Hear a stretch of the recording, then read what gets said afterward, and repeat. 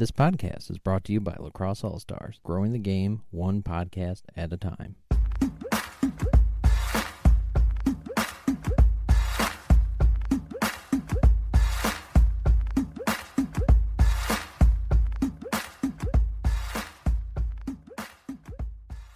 Hello, everyone, and welcome to the newest episode of the Know the Game podcast here on Lacrosse All-Stars. I am your host, Ryan Conwell, and this week we have Colton Watkinson of the New England Black Wolves. Now, Colton is someone that you may recognize if you're a college lacrosse fan. He had a great career down at Limestone College in Division II, where he was a three-time national champion, midfielder of the year, two-time All-American, and in the 1 year he did not win the national championship, they were actually runners-up. So quite a career down there in South Carolina. And then right after he finished up at Limestone, he became a first-round draft pick. But one of the interesting things that comes up with this is that you'd think with a career like that, he kind of was always on the top of his game, but believe it or not, he was actually cut from his Junior B team. So not even Junior A, Junior B, he was cut, but turns that into being a first-round NLL draft pick, which is definitely not a story you hear about too often. Now, this interview was done in the New England Black Wolves office, and one of the things I want to point out there is you might hear some background noise here and there, just general office noise type stuff, but if you pick any of that up, that's all that is. And I was really excited to get this interview at the office because Colton was in town doing a lot of PR work for the team in the Connecticut area. So we were able to carve out some time to go down there, have this conversation with him in the middle of the season, which is not an opportunity that comes up too much. Most of the time, players in between games, before games, after games, they're just very focused on what's going on right then, or the last thing they want to do is sit down and do an interview. So I was pretty fortunate to be able to grab this time with him. So I hope you enjoyed this interview with Colton Watkinson. Okay, so we are here this week with Colton Watkinson of the New England Black Wolves. Welcome, Colton. Thank you very much for having me. All right, so for anyone that doesn't know who you are, let's give them like a 60-second, what's your background? Why are we here talking to you? Pretty successful career at Limestone College. Played with a lot of good players there, great teammates, great coaches. And then I play summer in Brooklyn for the Redmen. And I am currently playing for the New England Black Wolves, and I just got picked up in the supplemental for the Florida Launch. Now, Limestone's a little bit of an interesting one because I want to know, you're an Ontario guy. Yep. Which town are you from in Ontario? Burlington. You're on Burlington. Okay. How do you go from Burlington all the way down to Limestone? Because I know a lot of guys like staying, the New York, Ohio, or Mercyhurst, places like that. Yeah. How did that pipeline get started down to South Carolina with Limestone? You know what? I don't really like playing lacrosse in the cold, to be completely honest. I don't have good blood circulation in my hands, so I just... How are you Canadian? Come on. I don't mind the cold. I just don't like playing it. I like dressing for the cold. I can't play lacrosse and dress for the cold. So Limestone is just a good fit. I mean, it's not, it doesn't get too bad there in terms of weather. So when I was there and just kind of met the guys, and it just seemed like the right fit. And I mean, looking back now, I made the right decision. Yeah, definitely. So you were there. What was it 2 championships? 3. Yeah, you got 3 championships. Yeah, you were there with a good class. You were right behind Messenger. Yeah. Yep. Messenger, Ryan Holt, Vinny Ricci, Kyle Ratty. We had a lot of good. Yeah, those were good teams. So what has kind of shocked me though is right after you left, all of a sudden Limestone, what happened to him last year? You know what? I hear that a lot. That's the question that a lot of the alumni. I mean, we're asking each other the same thing, right? But it's tough. It's tough to keep that sort of final streak going. Those appearances, the records that we had. I mean, if you look at them this year, they're looking pretty mean, pretty tough. Sometimes you just need to have a year where you kind of gather yourself and look at yourself in the mirror. And I think we had one of those in 2016 when we went to the championships and ultimately lost. We didn't have the right culture there. So I think it took them that year of realizing, you know what, we're not the best, we're not the greatest there is, and they're kind of back to that blue collar, hard working attitude day in, day out. I think that's just the culture that they need there, and that's what's going to keep propelling them to success. Yeah, and I've always been fascinated by D2 because I mentioned to you beforehand, I grew up in the Syracuse area, so Lemoyne is right there. A lot of guys from my high school go to Lemoyne. And you look at how much D2 has grown. I mean, they're almost at the same size as D1 at this point. And you look at last year, you had Merrimack, St. Leo.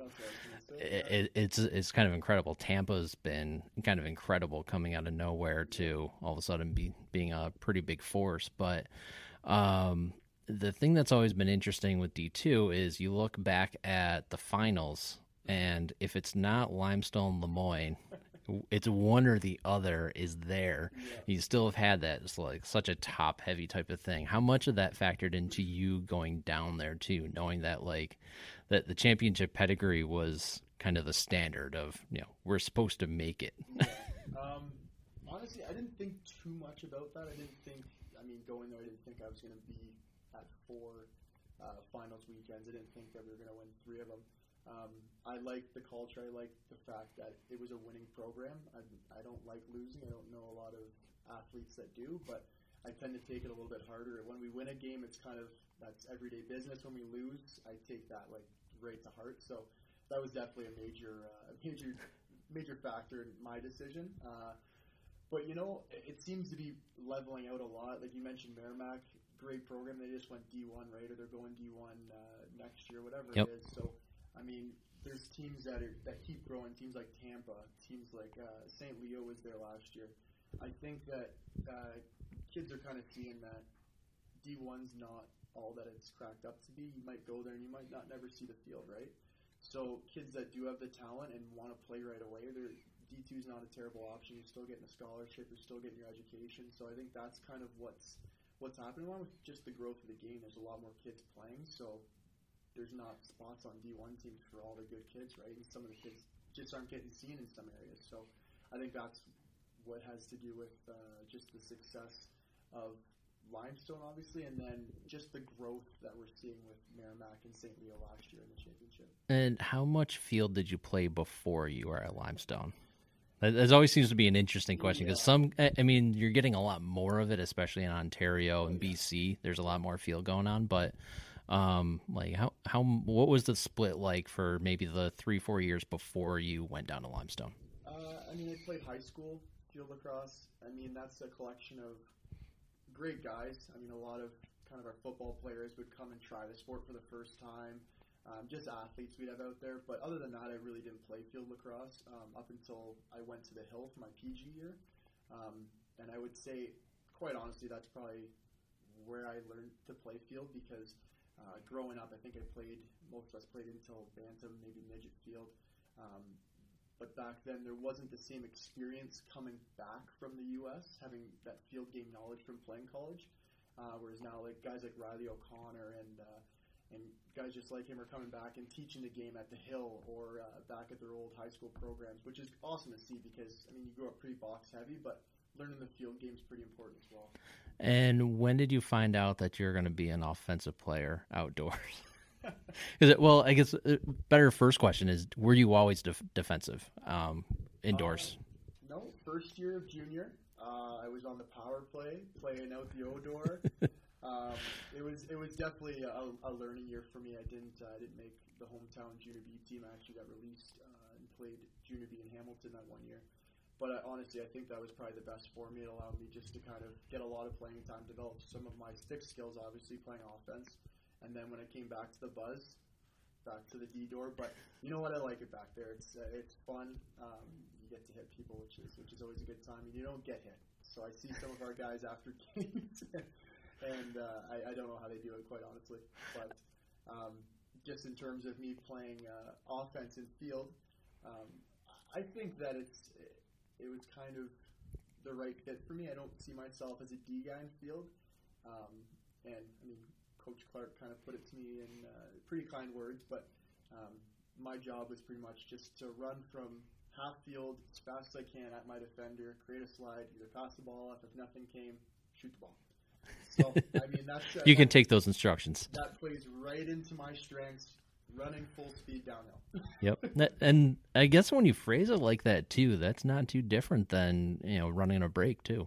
No, not at all. So it was... it didn't take a lot to get used to. I mean, the odd time I tried to get out of my comfort zone and do a juke here or there, or a split dodge, but that just wasn't in the cards for me. So.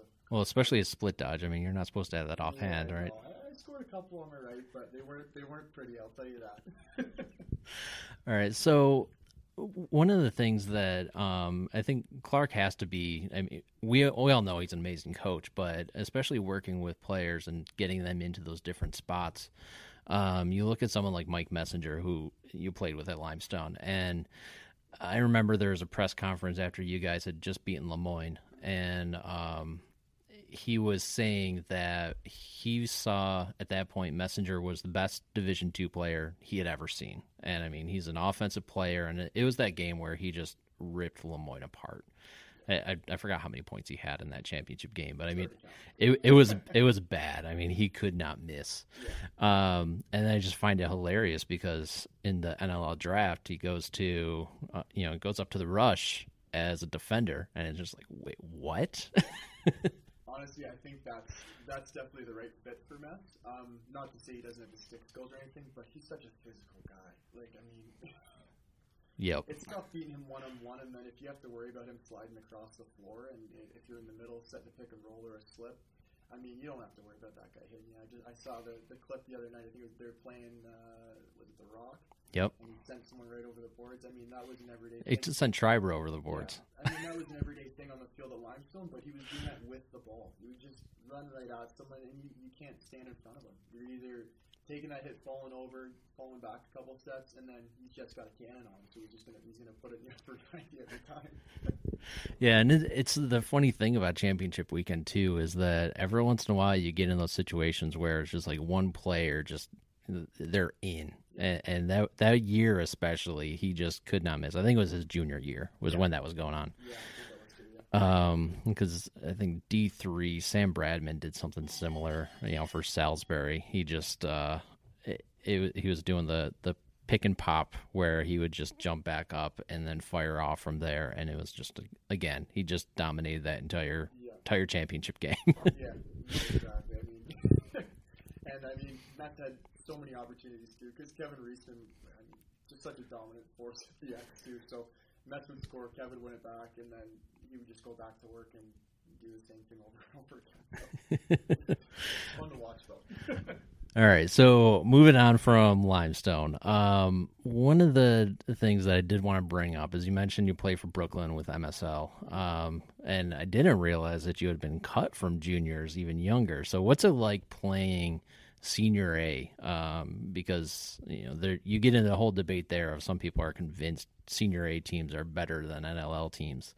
When you look at how stacked someone like Peterborough, the Chiefs are a couple of those years, I can kind of see an argument for some of those. But what is Senior A ball like for you? I would say when I first started, like when I made the jump straight from Junior B to Senior A, man, little faster. Oh man, the ball was flying around. I had a hard time keeping track of my guy where the ball was. But after that first year, and then coming back for your second year, the game slows down a little bit. Just like I think after my first year of NLL and coming into my second year here, the game slows down a little bit. You can kind of anticipate what's going to happen, and that definitely helps. I don't think they're the same game though when you're trying to compare Senior A to NLL. Senior A is a lot more physical. The goalies are able to use bigger sticks. It's harder to score. It's more of your traditional kind of back to the roots game of box lacrosse, which is fun to play in the summers. Definitely, don't get me wrong, but I like kind of the direction that the NLL is going. It's kind of becoming almost a hybrid between box and field. You're seeing a lot of these field players come out and have success because of that. So I think it's the way the game is going to be able to grow, and I'm pretty excited to see where it goes. And how difficult is it? I mean, just within the MSL. I mean, I'm not going to even talk about Man Cup at this point, but just within the MSL, what is that grind like? Because I remember Casey Powell was talking about the difference between Canadian players and U.S. players a few years ago, and that's one of the things he mentioned is like the multi-game series, the weekday, multiple games at that level. So what is that like as a player going through that sort of schedule? Oh, it's grueling. I mean, even just this past summer, playing Peterborough, I think I had, and a lot of the guys had an hour, 2-hour drive up to Peterborough after work. So you're getting right out of work, you're going up, playing a game, getting back late at night, trying to get some sleep, and everyone knows you can't go to sleep right when you get home because the adrenaline's so pumping, win or lose. So then you don't get a good night's sleep. You're up for work the next morning, and then a couple of days later, you're doing the same thing over again. So it definitely takes a toll on your body. It's different than playing in the NLL where you do have that week recovery time. But I'd say it's kind of like the same thing. It's what you grew up playing, right? It's you had those weekday games growing up, and you probably felt a little bit better at the younger age. But I just say it's a grind. Well, and especially some of the CLA rules are a little bit more physical too than what you're allowed to do in the NLL. I mean, in some ways, because you also get into there's some weird stuff with the loose balls that, like in the NLL, you can get into guys a little bit more when the ball's on the floor, but. Shoulder here and there, but I would say that I mean it takes a tough guy to play. Summers. I mean, I mentioned that playing offense in NLL is tough. I can't imagine what some of these offensive guys feel like after games, because the things that you're still allowed to get away with in terms of off-ball slashing, on-ball slashing. Yep. I mean, some of the pick play even that the O puts on the D. I mean, I'm getting Charlie horses left, right, and center. So it's definitely a lot more physical game, and I think that they're just keeping the game, trying to keep the game at its purest form, kind of how it began. And it's fun to play. It's definitely fun to play. You can kind of let loose a little bit. You don't have to worry about an off-ball slash here when you kind of want to get under a guy's skin. So it's fun. No, I'm kind of curious because one of the things he did say earlier was about how when you're playing defense, you don't get hit. And I know what you meant by that, but at the same time, as a box defender, when I first started playing actual box, that was one of the biggest awakenings was, dealing with the picks, and when you don't know one is coming, that's worse than being a forward. That's what it hurts. The old guys like to take a little frustration out. They're getting beaten up all game. So yeah, when you don't know one's coming and they set one, I wouldn't say low, but just lower on your kidney pads, and you feel that jolt going to your back. That's definitely not fun. But I mean, compared to what they're getting out there, I mean, it's nothing. We can deal with that the odd time. All right, who sets the toughest picks for you then? In the league? Yeah. Hardest or just the best in terms of getting off of you? I think either one. I'd have to say, and I'm just saying in general, at Senior A and NLL, Curtis Dixon. I don't know how he does it, but he sets a pick and he pops right off you, and you can't stay on your feet. You got to take a step back after he sets those. And then in terms of the hardest picks, I can imagine Digby gives you a couple in practice. he's not hard to miss though, so you kind of know that it's coming. Honestly, I think O'Connor, Riley O'Connor. Really? That's some pretty hard picks, and he likes to bang bodies in there. He might not necessarily be with his stick, but he's not afraid to set a hard one here and there and get to the middle. So I got to go with the hometown Brooklyn and Black Wolves guy, Riley O'Connor. I'm surprised too, because he's not someone that winds up in the box either. Because I was totally expecting someone that is regularly getting called for some of those interference calls and things like that. But all right, I like it. He plays between the lines, but don't get me wrong. If he sets one and you're not looking, if you're not getting a stick, he's usually putting his shoulder into you. So oh yeah. That actually brings up another interesting point, which is, how does playing with guys in the summer translate into NLL play. And the reason why I ask that is when you look at some of the pro rosters, I know like Keenan loves taking guys that play together in summer, and obviously it works for him. And that even translates into a lot of the Team Canada stuff because they take guys that play together in the summer, they play together in the winter, so you get a lot of those roughnecks, you had a lot of the rush, you have a lot of the rock, and there's like obviously some ties in there. So what does that actually do for you when you're playing in the summer games too? Even though it's slightly different competition, how does that benefit you guys? Oh, it's huge. I mean, offensively and defensively, you can look at it both ways. I mean, if we're going to talk defense, it's knowing what the guy's going to do before they do it. So you don't even need to be verbal as much as talking. Communication is important. I mean, I play with Laffy in the summer, LaFontaine. There's times out there where we don't talk, and I know that he's going to jump over that kick because of how I'm positioned. So it definitely does help. It saves you a couple times here and there during the game because if the communication's not there, usually that's when there's a breakdown. But when you have the guys playing together that can kind of anticipate what each other are going to do, it definitely helps out. And then same with offense, just knowing each other's patterning and stuff like that, it opens up holes that aren't usually there because you don't get to practice as much, even in the summer or in the NLL, as you would growing up. So you're not around those guys 24/7, so every extra rep with them definitely counts. So not having practice does always intrigue me because when do you actually get to try different things? So whether it is working with a guy on how you want to approach picks together, because when you're in a game, that's not an ideal time to be experimenting with how a different approach might work for you. Yeah. So I mean, I know speaking for us, every few weeks, like we have a schedule and we'll practice before games, the night before a game, and then that's usually where a lot of the dialogue comes in, player to player, coaches to players, and that's when we can kind of figure some stuff out as systems or just things that have been connecting between a couple of young guys or the defense in general.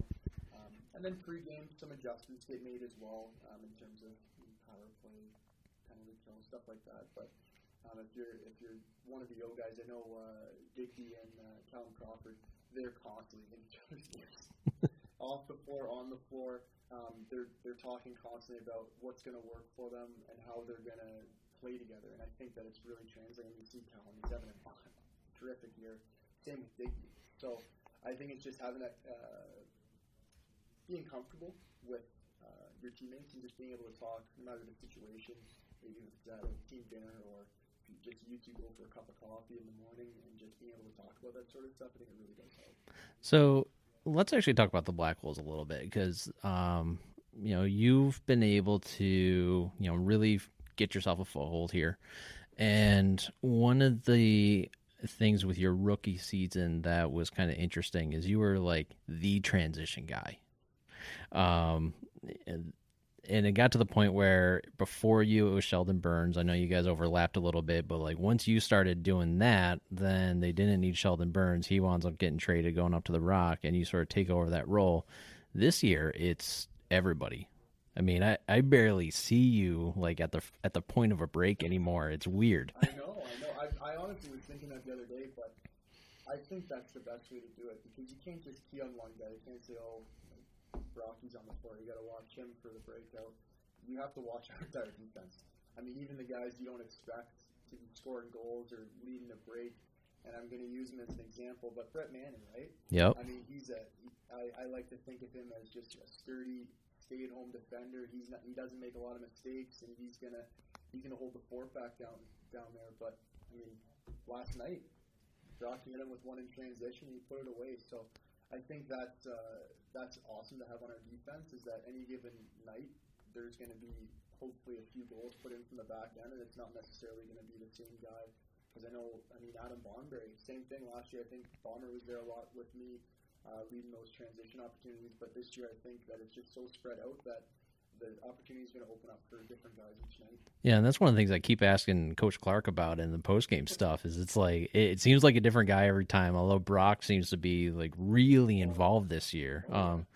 And so we're recording this right after you had the doubleheader with Philly, and he almost was a little bit of a forward for one of his goals on one of those plays. I'm dipping in my history books here. I seem to remember you played attack at Albany. I think I'm not wrong there. Oh, I don't. I'll fact check that one. I'm sure you might have to look that up, but I mean, he's got terrific hands. He's got patience, and that's something that I think if I could take away from anyone in the league is just taking Brocky's patience when he has the ball, because he waits the goalie out. He doesn't shoot it hard. He puts it right where he needs to put it. And he's having an awesome year. He had a little bit of an ankle thing last year, and it kept him out for a little bit.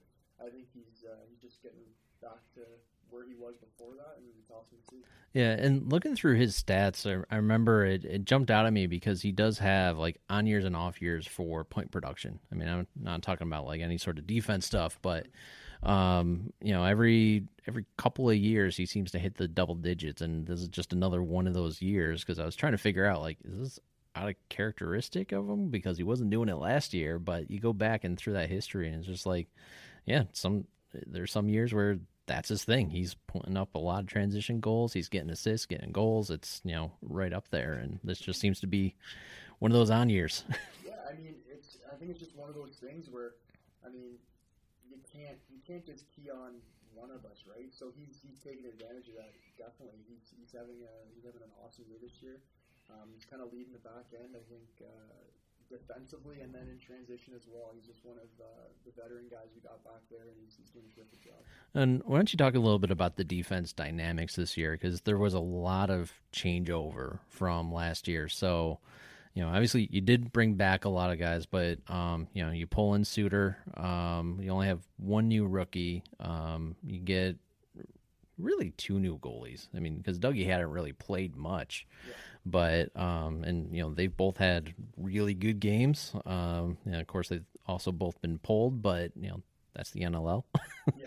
I think the games that they've gotten pulled, I put that more on our defense. I think we were letting them kind of get what they wanted, and they were exposing them, and that's on us. I mean, we shouldn't be letting those easy looks on the goalies. But I mean, Nishimura is amazing. He's fast. He is fast. I like to think that I'm fast, and it takes me a while to get up to that speed. He gets that speed right away. So he's going to be dangerous this year and years to come. Sutsy back there, he's an awesome veteran presence. He kind of Uncle Suter. He pulls the boys together. He's always good for a laugh. He keeps it light, but when it's time to go to work, he puts his hard hat on, and he gets dirty in the trenches. I could talk about the defense all day. All the guys back there are awesome. I mean, GD last night had an unreal game, winning loose balls on the face-offs. Yeah, he stood out to me with that last game.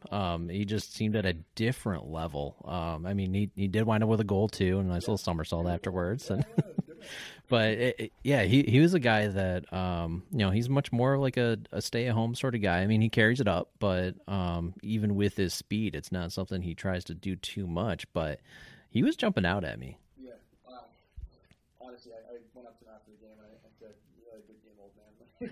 Where did that come from, man? But he was all over the floor. That took a lot of heart, because he was getting beaten up out of there on the face-offs, getting those loose balls. But that's exactly what we needed. I mean, Fournier did an excellent job. Kind of called him using on Baptiste all night. Yep. Baptiste is terrific at the X. But Fournier was doing a good job pestering, and then GD was just coming up those loose balls. Same with our entire face-off team. So they did an awesome job last night. And how do you feel with the offense right now? Because, I mean, it's a lot of returning guys, but, pulling Digby in is a totally different look. And I know they tried to get him in the past too, but he's changed things up a lot. Obviously, you already mentioned Calum is, pretty amazing this year. So how's that working with, locker room type stuff? How's everything meshing?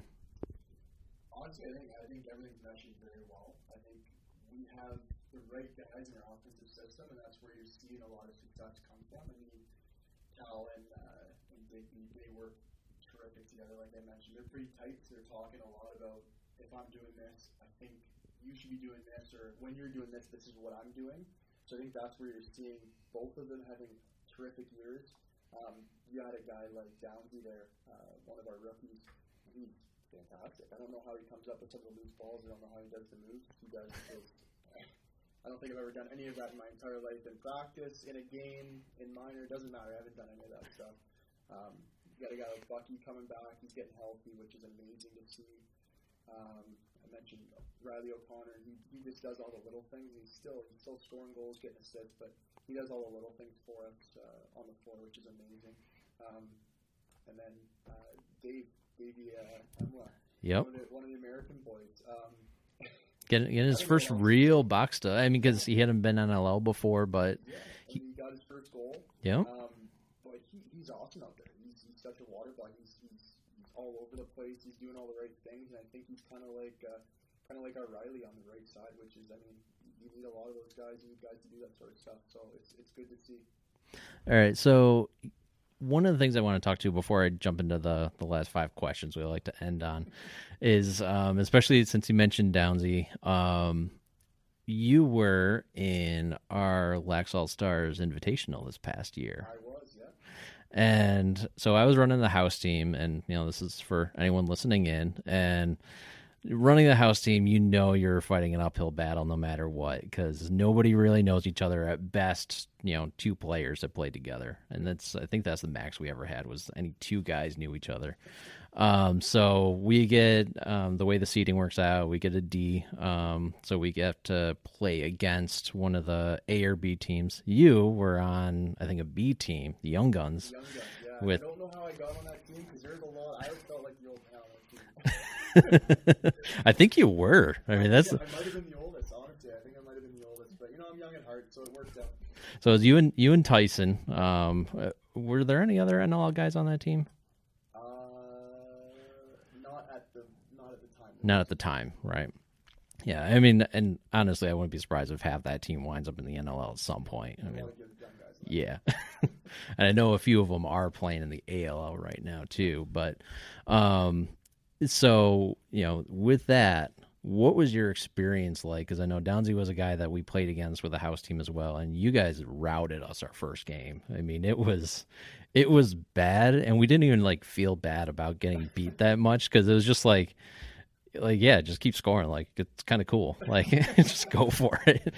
We knew we weren't going to win it, so just keep playing good lacrosse. Go for it.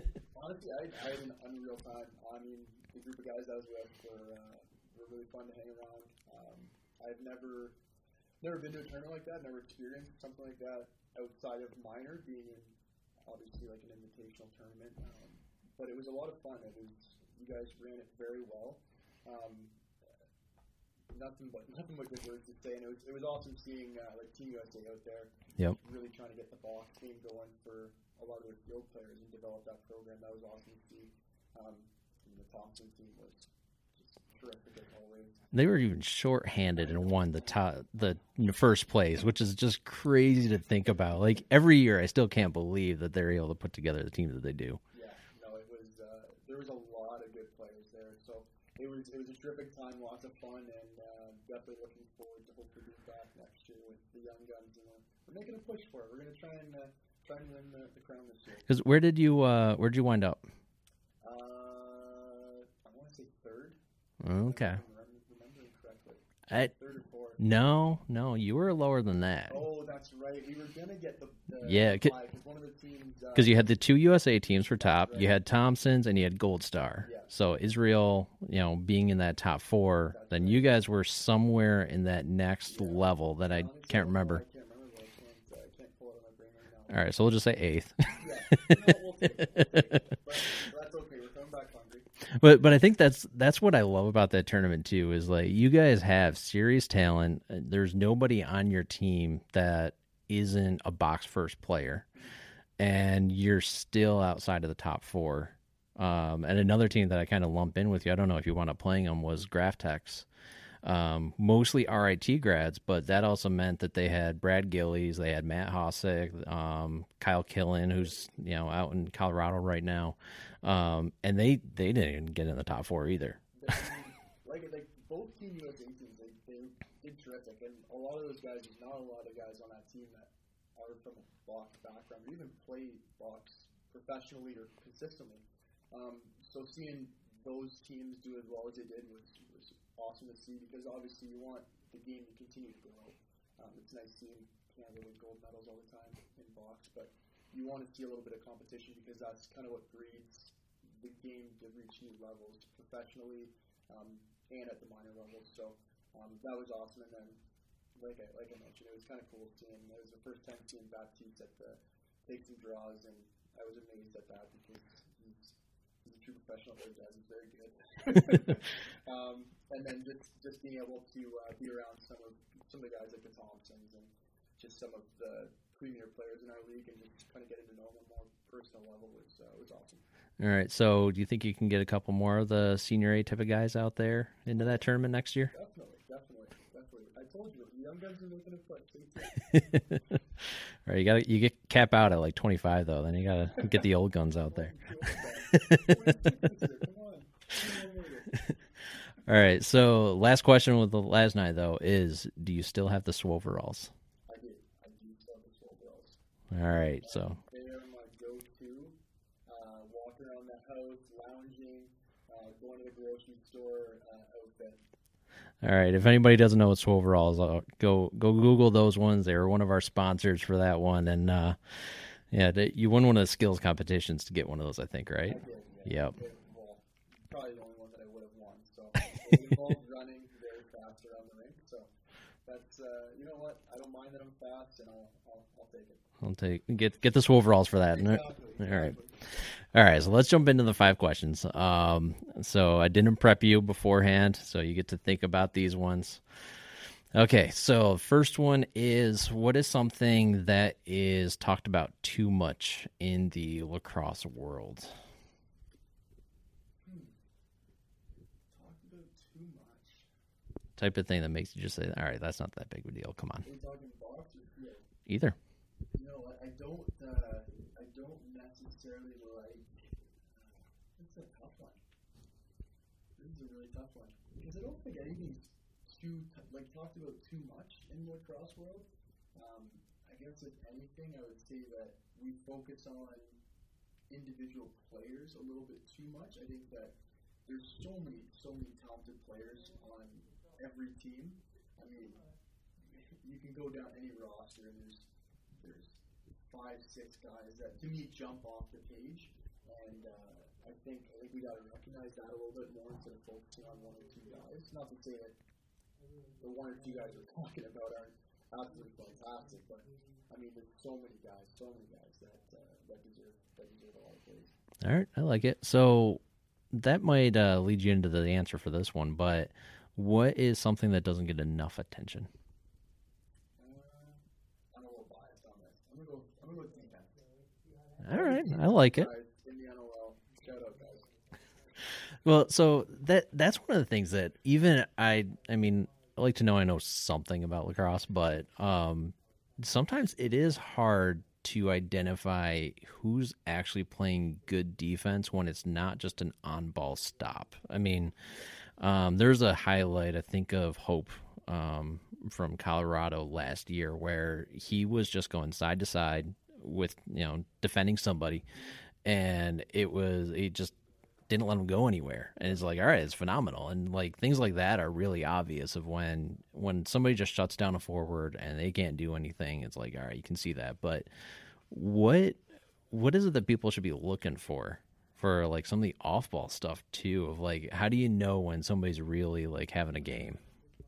Yeah, I think every guy, just like offense, has on defense, you have a certain set of skills that you're very good at, and then you have some stuff you need to work on. But if I'm going to go with the guy kind of to watch as just an all-around defender and someone that can cover on-ball, but I want to praise off-ball work. I mean, John LaFontaine, he's always in the right spot, and that's something that definitely goes unnoticed. It's tough to see unless you're a coach really looking for that, or a scout or a GM.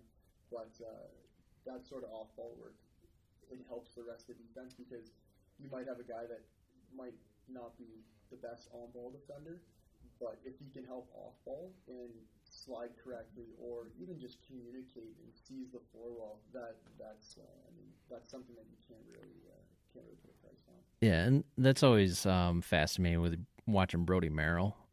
because his loose ball numbers are always through the roof. And Joel White was another one that's a lot like him because the ball just appears where they are. And I could never figure out how that happened. And like you start trying to track them really closely, and like you said, being in the right spot, it's like, all right, shoot, the shot's coming from the lefty, shooter spot. If that's going to go wide, then it's going to be over here. And you see him take like, 1 or 2 steps over, and then all of a sudden it's just he's there. I'm like, how?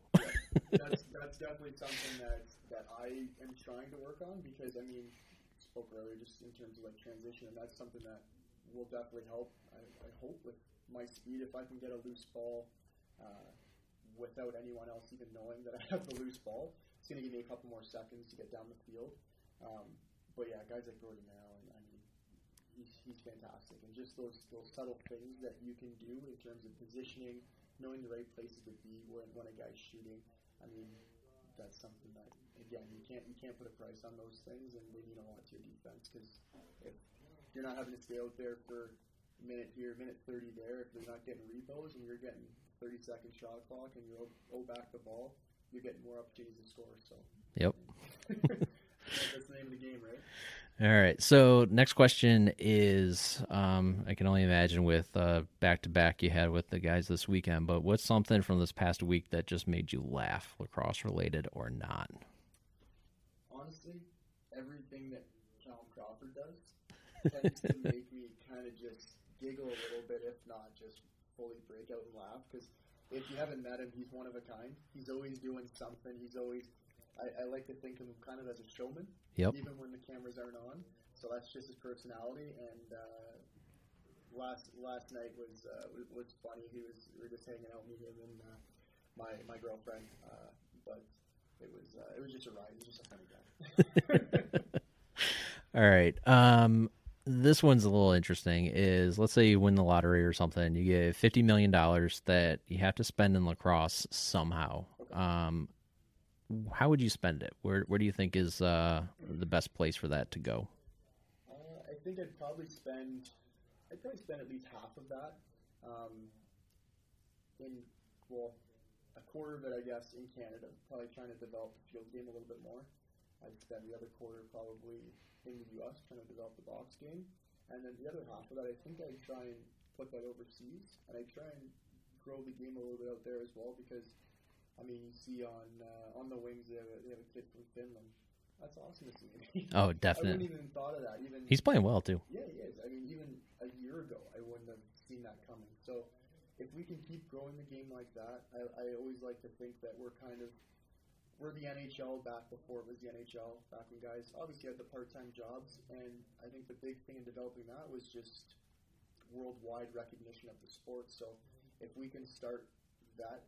And continue to grow that's what's really going to make the professional game pop off the shelf. Yeah, I like it. All right, last one is, this one might be a little tough, but what was the last lacrosse game you watched for fun? For fun. Honestly, I watched, we were in Georgia for the first game of the season. I'm trying to remember back now who was playing. I want to say Philadelphia was playing. I can't remember who they played the first game. Philly Buffalo.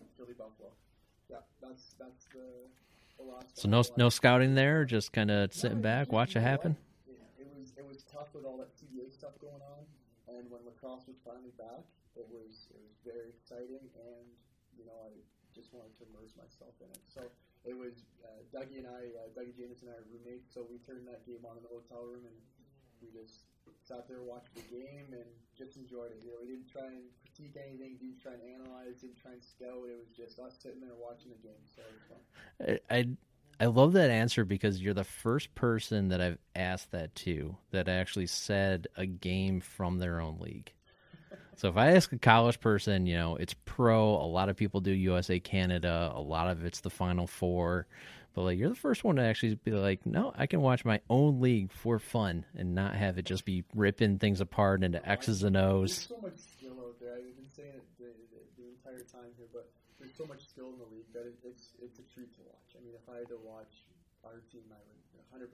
I'd keep my eye on a couple of guys, but it wouldn't be to scout. It'd just be to watch kind of the magic that they create because I mean, as a D guy, D transition guy, I don't have the hands that some of these guys do. So seeing what they do on the floor is pretty cool. I like it. So, before we wrap up, where can people find you online? What's your handle? It's pretty easy. It's just at Colton Watkinson. Very basic. I like it. All right. Well, thank you for taking the time out of your week, and hope the rest of your season goes well, and keep playing that good, solid defense. Appreciate it. Thanks for having me on. All right. Thanks.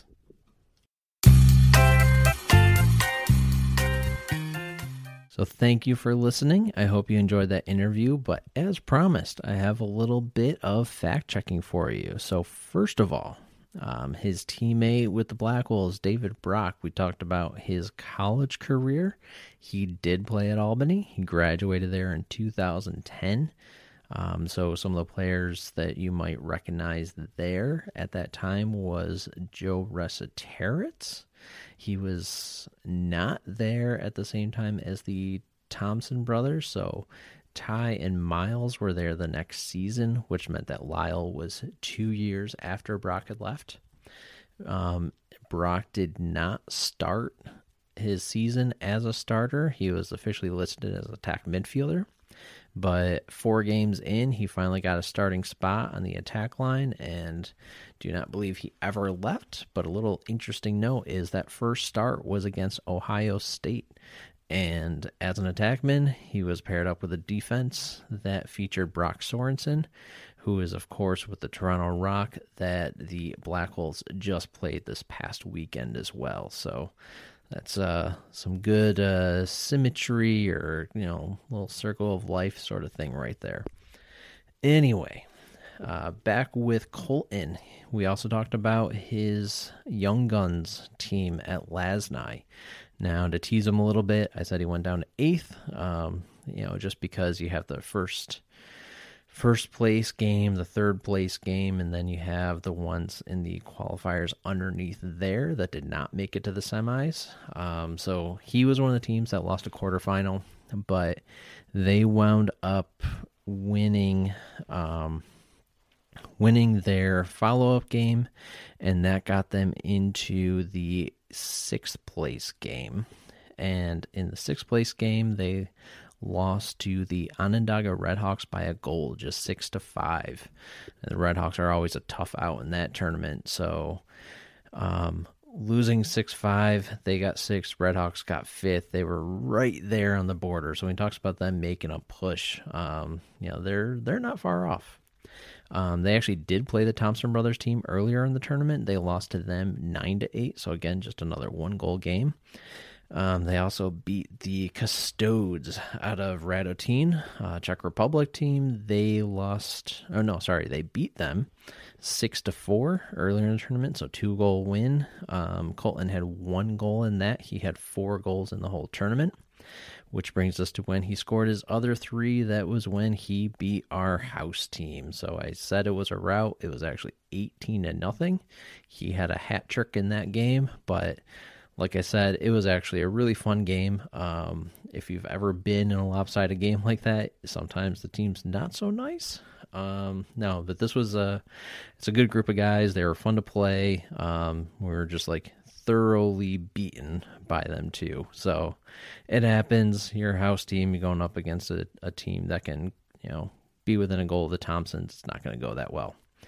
Anyway, the last thing I want to mention with Colton, though, is, like he said, he just enjoys watching the game. This is a guy that truly loves lacrosse. Even after this interview was done, we stayed in that conference room for a little bit.